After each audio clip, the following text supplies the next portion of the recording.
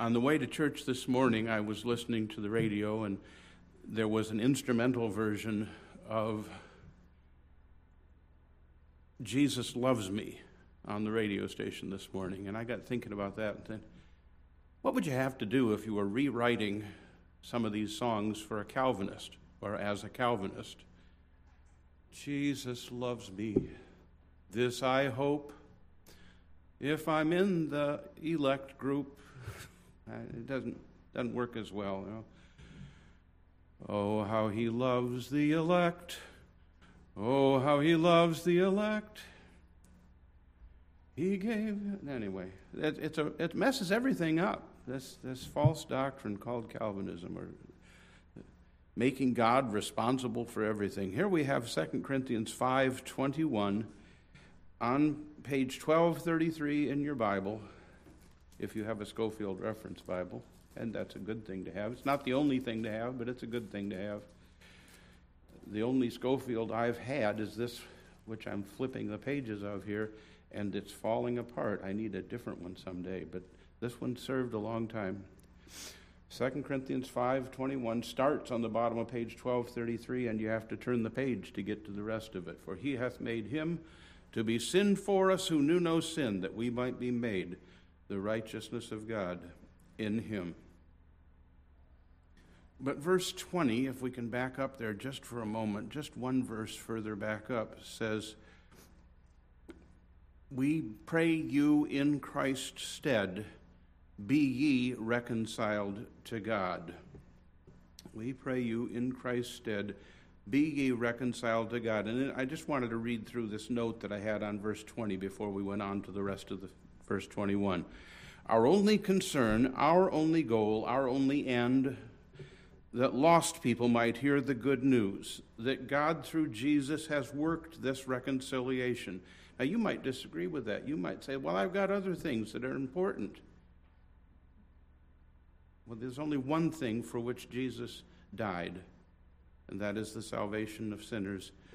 We are all sinners. The salvation of sinners is made possible by his death on the cross, his resurrection to prove it was acceptable to God, and the only condition for us, the good news, God through Jesus has worked this reconciliation. Nothing stands in the way of any person being received back into eternal fellowship with God except that person's own willingness to accept this free gift.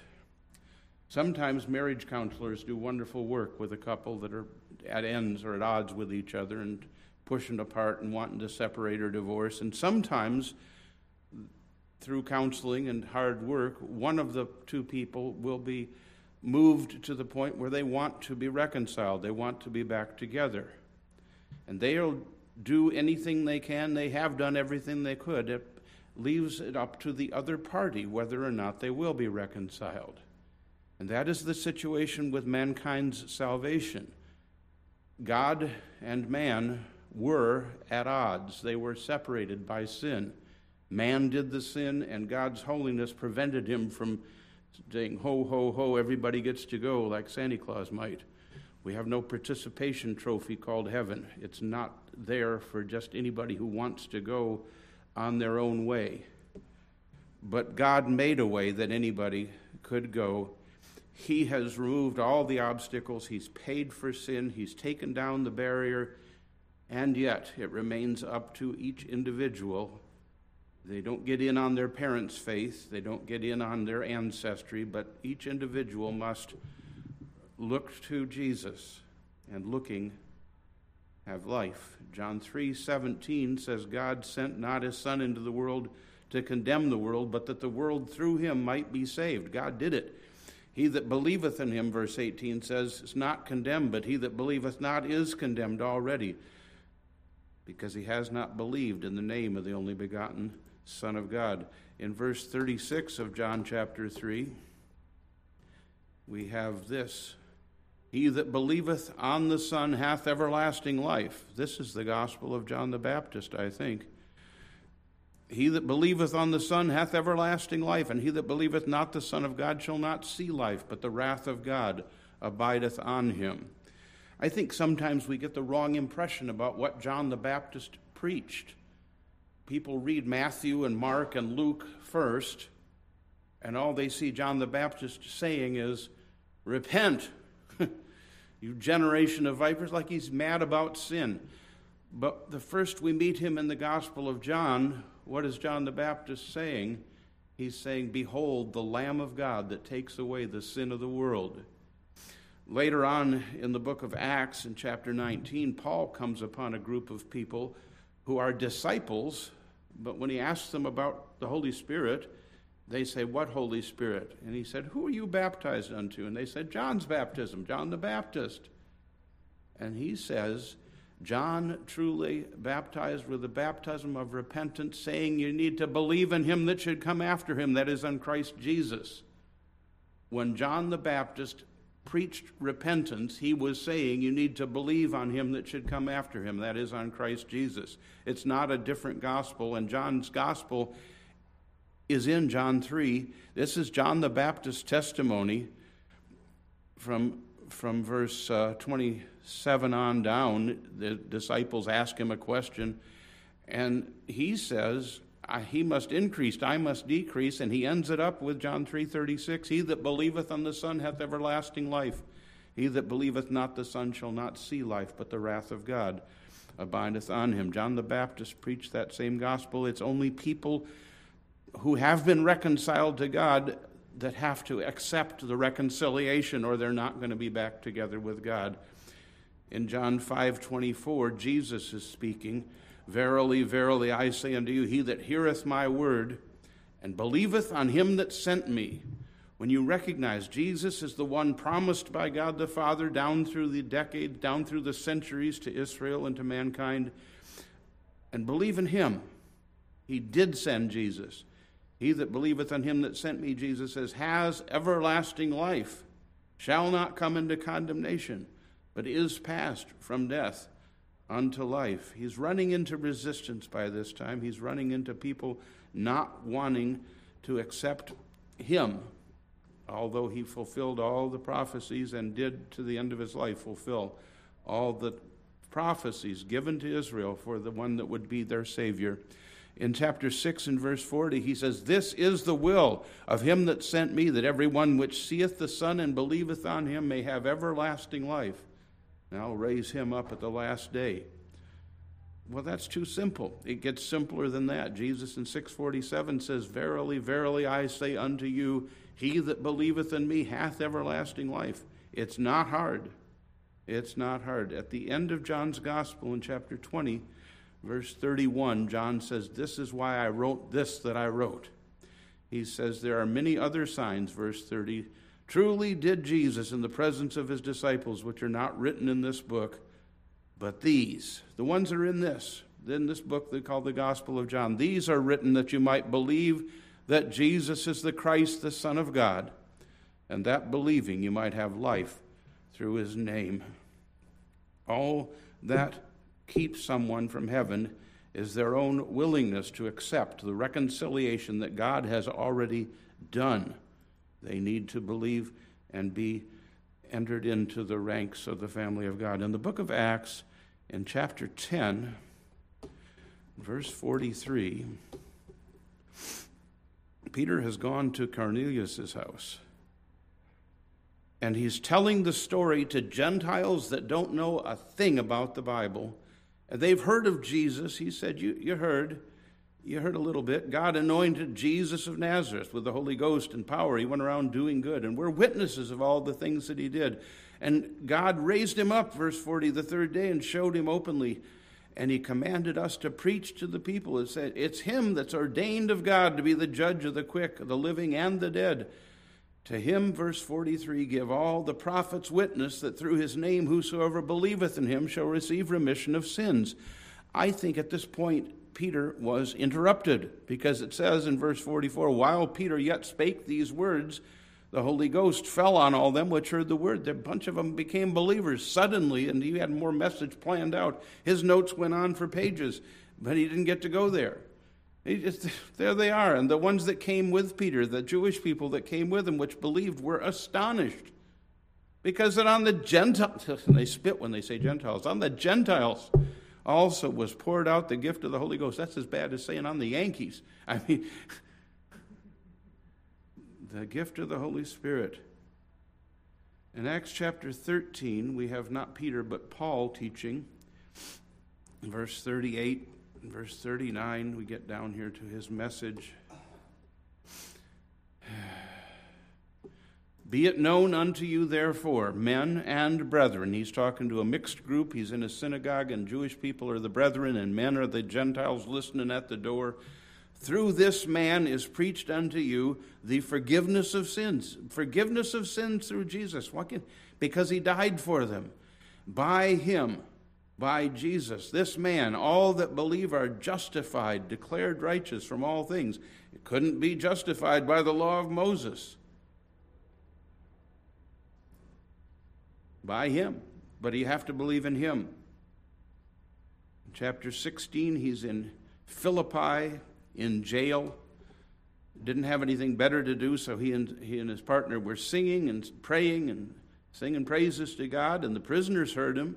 I bet there's more than the jailer that got saved that night, you know. And then there was a great earthquake. The foundations of the prison were shaken. Immediately all the doors were opened. Everyone's bands were loosed. That doesn't mean they had a jam session with lots of music. That just means everybody was free. But because they'd been listening to Paul, they didn't leave. Verse 27, the keeper of the prison, waking out of his sleep, seeing the prison doors open, he pulled out his sword and would have killed himself. Why would he do that? Because if you're responsible for prisoners and they escape, whatever they had coming, you get.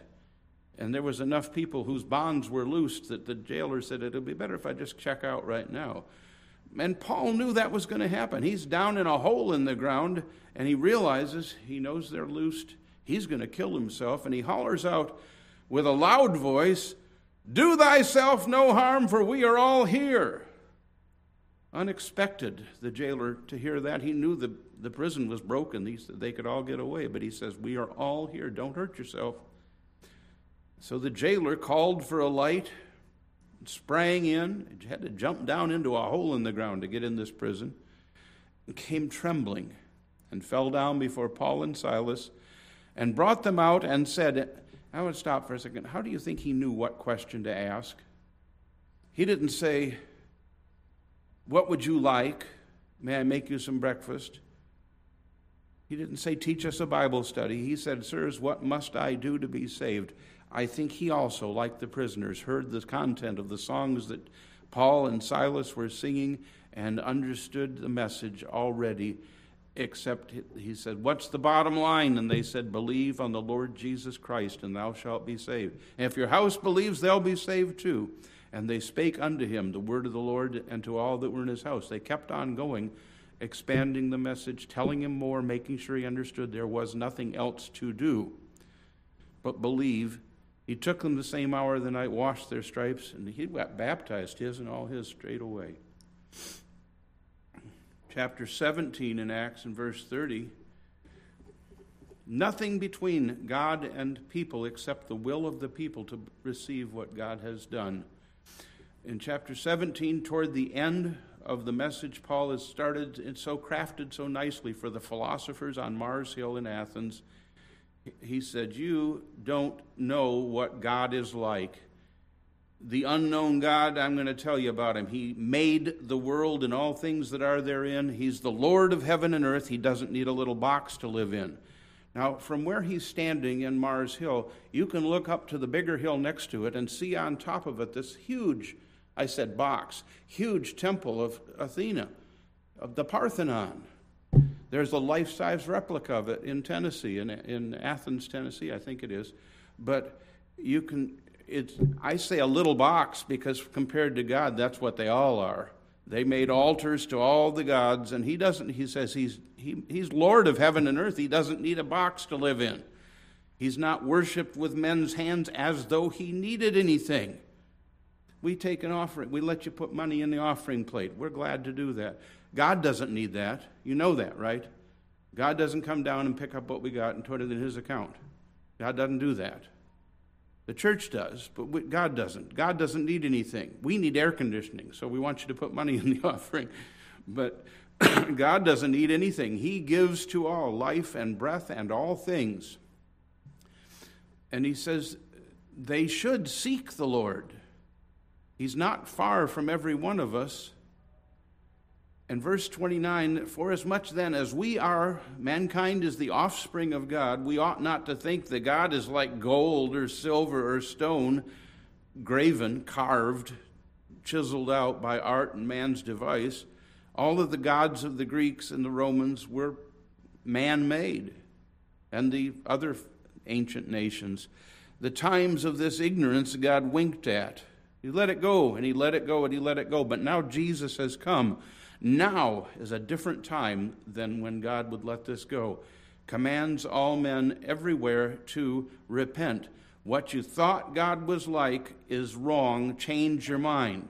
It's not about your sinfulness. It's about what God is like. Change your mind. God has appointed a day in the which he will judge the world in righteousness by that man whom he's ordained. And he's given assurance to all men in that he has raised him from the dead. Well, they weren't ready to receive the doctrine of the resurrection of the dead, and so they shut him off. But you look at verse 34. Certain men clave unto him and believed. The bottom line was the same. Believe in Jesus. He's the man. He's the one that God has ordained to be the judge of the quick and the dead. In chapter 19, in verse 4, is that passage I mentioned earlier where Paul deals with some men that had not gotten John the Baptist's message very well. They'd only read Matthew and Mark, and they hadn't read John.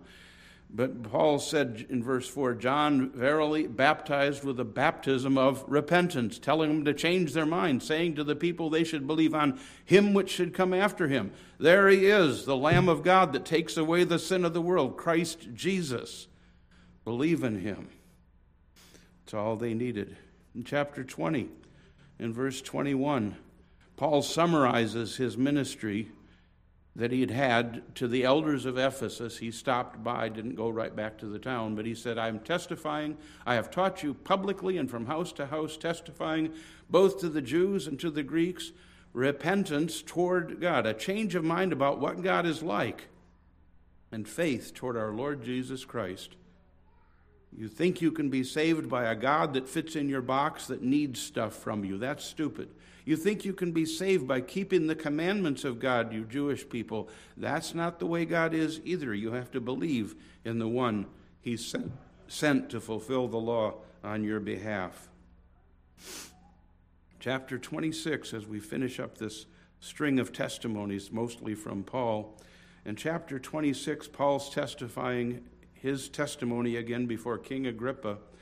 And in verse 28 and 29, the last time of the 3 times the book of Acts records Paul's testimony. Well, I'm skipping over it here. Yeah, I skip over it. Jesus told Paul, you're going to go to the Gentiles to open their eyes, turn them from darkness to light, from the power of Satan unto God, that they may receive forgiveness of sins and inheritance among them which are sanctified by faith which is in me. Paul got the gospel clear right there on the road to Damascus. Toward the end, King Agrippa says, you almost persuade me to be a Christian. And Paul says, I would to God that not only thou, but also all that hear me, this day were both almost and altogether such as I am, except these chains, these bonds. That's what we're about. What Herod thought Paul wanted to do was right. What Herod Agrippa thought Paul wanted him to do. Be a Christian. Believe in Jesus. Everything I've got, you ought to have. You ought to want it. At the very last chapter of the book of Acts, because Luke got tired and didn't carry it on. I don't know why he stopped, but he stopped in chapter 28. In verse 24, verse 23, many of the Jewish people of Rome appointed Paul a day, and came many to him into his lodging. He was under house arrest. To whom, these Jewish men, he expounded and testified the kingdom of God, persuading them concerning Jesus, both out of the law of Moses and out of the prophets, from morning until evening. What a great Bible study. Let's look at the Bible, the Old Testament. Here's Jesus in Genesis 3:15. Here's Jesus in Isaiah 7:14. Here's Jesus in Isaiah 53. Here's Jesus in Psalm 22 and Psalm 23 And he's coming back in Psalm 24. Verse 24 says, some believed the things which were spoken, and some believed not. Paul wasn't a super Christian. He had the same experience with unbelievers as we might have. Sometimes when you share the gospel with someone and they get it, and you say something so well, will I see you again? They say, yes, sir, you will. I'll see you. And you say, well, if I don't see you here, I'll see you in heaven. And they say, yes, you will. And they give you a big, sometimes you know they're saved. But so many times you get to it and they say, well, thanks, bye. And there's another, you don't know. You just don't know. Sometimes you can tell, and it's encouraging when you can tell that a person has trusted the Savior. All right, well, I've exhausted verse 20 as far as all my notes were. So we'll go back to the next verse in 2 Corinthians chapter 5, and that is verse 21. He, God, has made him, Jesus of Nazareth, the Son of God, he made him to be sin for us, him who knew no sin, that we might be made the righteousness of God in him. I really think this is Paul's summation of what this ministry of reconciliation was. He stated it in verse 19.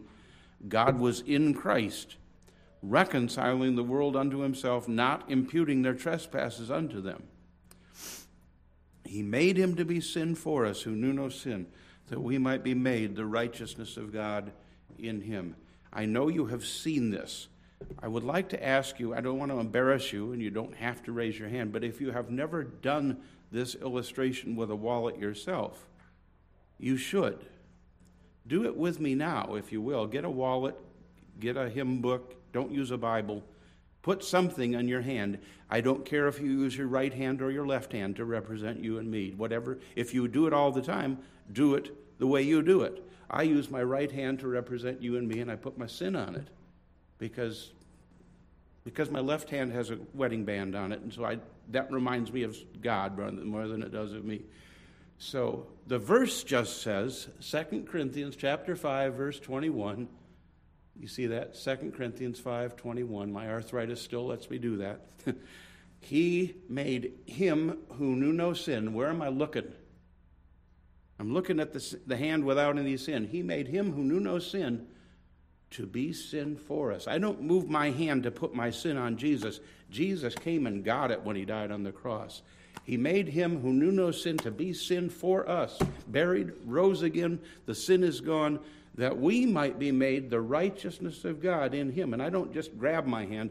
I am covering up me with the righteousness of Jesus Christ. When I believe in him, I am covered with his righteousness. I talked to a children's Bible club in an elementary school one time, and a Good News Club, and I said, I want you kids, they're sitting on the floor in front of me, to imagine I've got a 5-gallon bucket here full of paint, and I'm going to pick it up, and I'm going to pick it up above my head, and I'm going to dump it over my head, and it all runs down.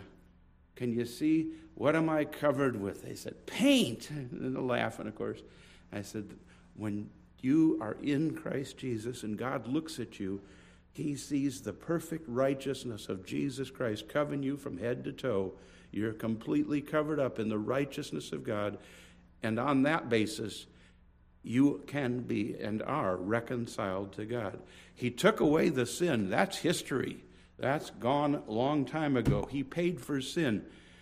But not everybody who sin is paid for goes to heaven. Only the ones who are in Christ Jesus, who believe in him. I hope you'll practice and do that, and do it often. It really is amazing how people sometimes who don't just follow the meaning of the words get it when they see the transfer of sin from you to God, the Son of God, and his righteousness put on you. A teacher from Dallas said he called that the great exchange. My sin onto Jesus, his righteousness onto me when I believe. In the notes, just getting a little further along here, he has made him to be sin for us. In the book of Matthew, in chapter 27, this is on page 1042, Jesus is on the cross. nearly done. Verse 45 says, from the 6th hour there was darkness over all the land unto the 9th hour. From noon until 3 o'clock in the afternoon by the Roman reckoning, it was dark, unnaturally dark in the middle of the day, as God turned his back on his son Jesus. About the 9th hour, Jesus cried with a loud voice, saying, Eli, Eli, lama sabachthani. I suspect that's Aramaic or Hebrew, I don't know which, but it is the beginning words of the 22nd Psalm. David wrote it, Jesus quoted it, and yet he fulfilled it when he died on the cross. My God, why hast thou forsaken me? Jesus never called God his God. He called him his Father, except on the cross as he bore the sins of many. And he cried out, my God, why hast thou forsaken me? Jesus was made sin for us. Some people teach he went and suffered the pains of hell for us. That's not part of the Bible story. That's not right. He didn't go to hell to die and be tormented in hell. He died on the cross. In his dying, he paid for our sins. It is the death and the shedding of blood that pays for our sins. I'd like to look at Isaiah chapter 53 for a moment. This is page 760. And just jump in the middle of it here in verse 4. I'm going to use this wallet again. This is me, this is sins, this is God's Son Jesus. Surely he has borne our griefs and carried our sorrows. We did esteem him stricken, smitten of God, and afflicted. In verses 10 and 11, it says, it pleased the Lord to bruise him. God, he made him to be sin for us. He has put him to grief. When thou shalt make his soul an offering for sin, when you believe in him, he shall see his seed. He doesn't have any children by natural generation, but he'll have children. When you believe in Jesus, you become a child in the family of God. Jesus has brothers and sisters who have believed in his suffering for them. He sees his seed. He has children. He'll prolong his days. He dies, but he rises again and lives forever. And the pleasure of the Lord shall prosper in his hand. And then verse 11, again, he, the Father, shall see the travail, the suffering, the birth pains, if you will, of his soul, of the Son of God, and shall be satisfied. God is offended of sin. Sin ruined God's perfect creation. In Genesis 1:31, it says he looked on everything that he had made, and behold, it was all very good. Everything bad that we see happened after that. And because Adam and Eve sinned, they were separated from God. But Jesus, by the plan of God, suffered under the weight of sin, and God sees Jesus' death for sin and shall be satisfied.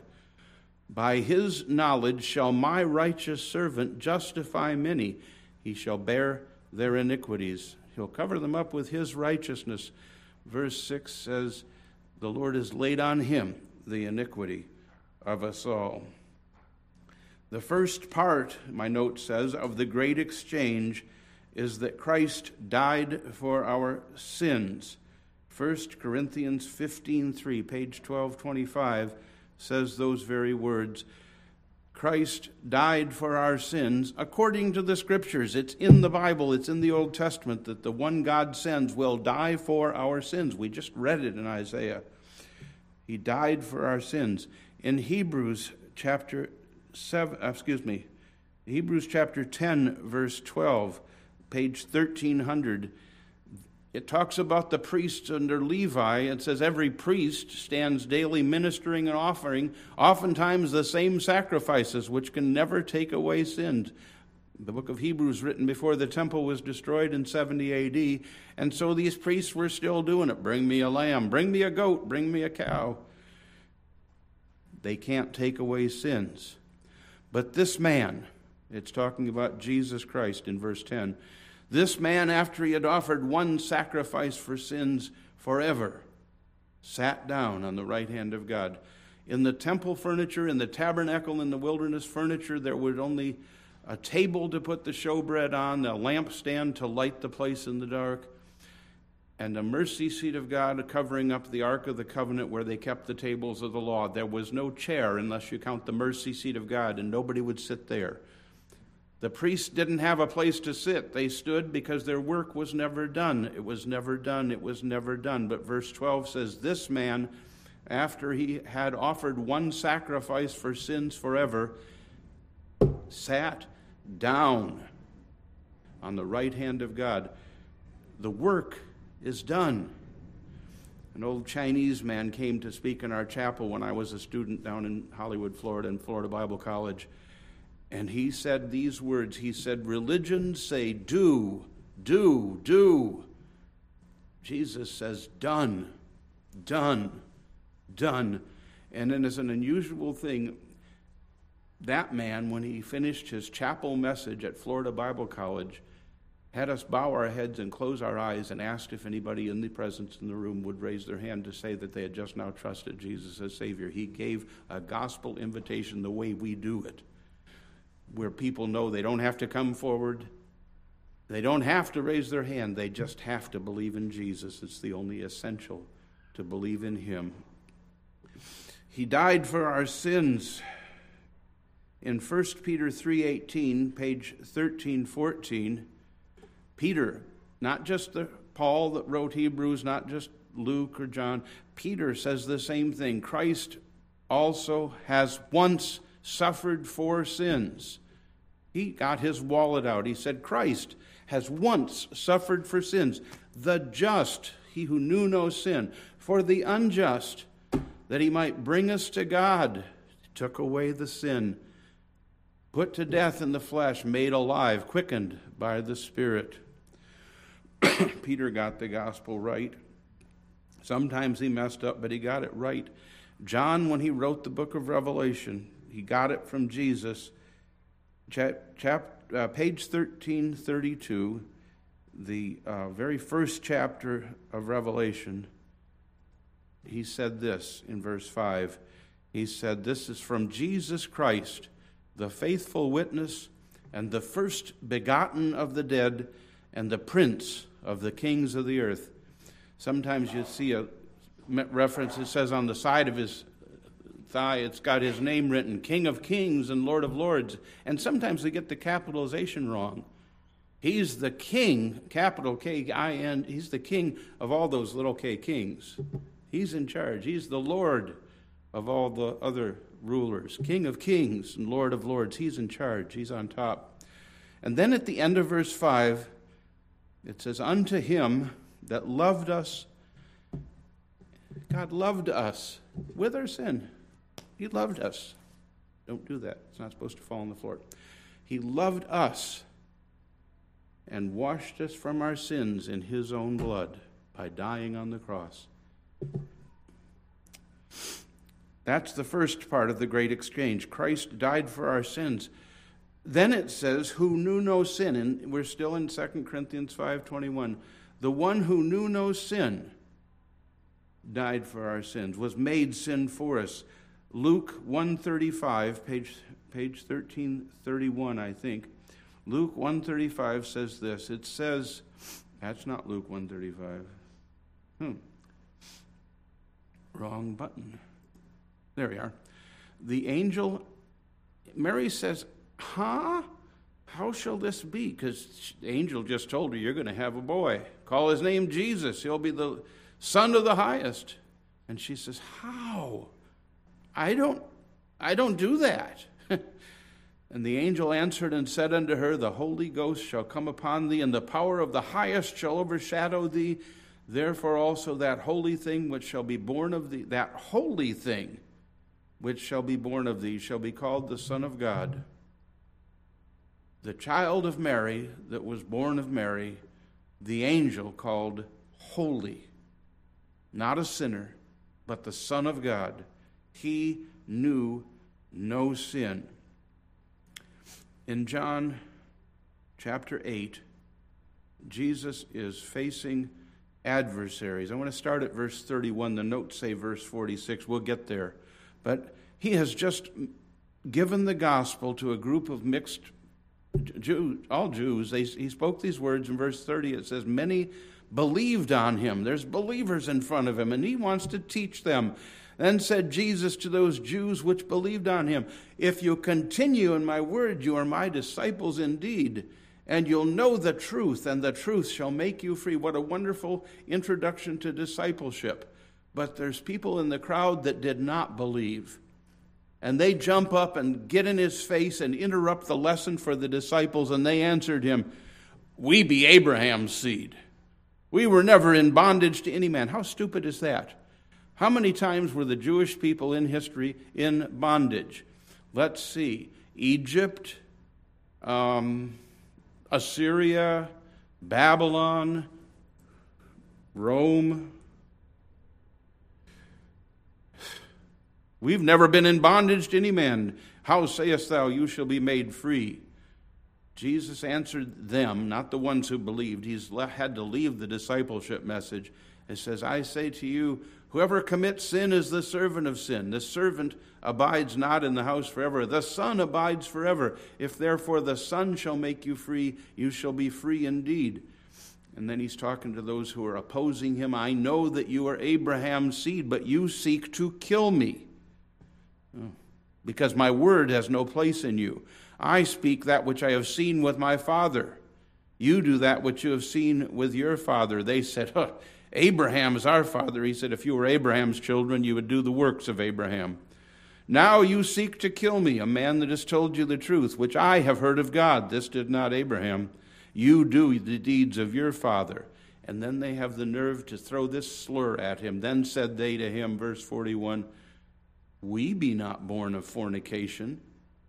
Who's your father? We be not born of fornication. We have one Father, even God. Jesus didn't hesitate a minute. If God were your Father, you would love me. I proceeded forth and came from God. Neither came I of myself, but he sent me. Why do you not understand my speech, even because you cannot hear my word? And then he gets real plain. You are of your father, the devil. The lust of your father you will do. He was a murderer from the beginning. You shall not surely die, Eve. Boom. And abode not in the truth. There's no truth in him. When he speaks a lie, he speaks of his own. He is a liar and the father of it. I tell you the truth, and then it's because I tell you the truth, you believe me not. And then he said, which of you convinceth me of sin? To this gang of enemies in the public square, he says, so what have I done wrong? Name one. What's your favorite thing Jesus did was sinful? And they sat on their hands. Nobody said, oh, let me go first. Let me go. No, they didn't have a thing. They didn't have a thing to say against him. He knew no sin. Hebrews chapter 7. We'll go back to the book of Hebrews to close up here. Hebrews chapter 7, verse 26. It's page 1217. Verse 25, the big contrast between him and the other priests is he ever lives to make intercession for them. He can keep on interceding for the believers because he's never going to die again. Verse 26, such an high priest became us, like Jesus is.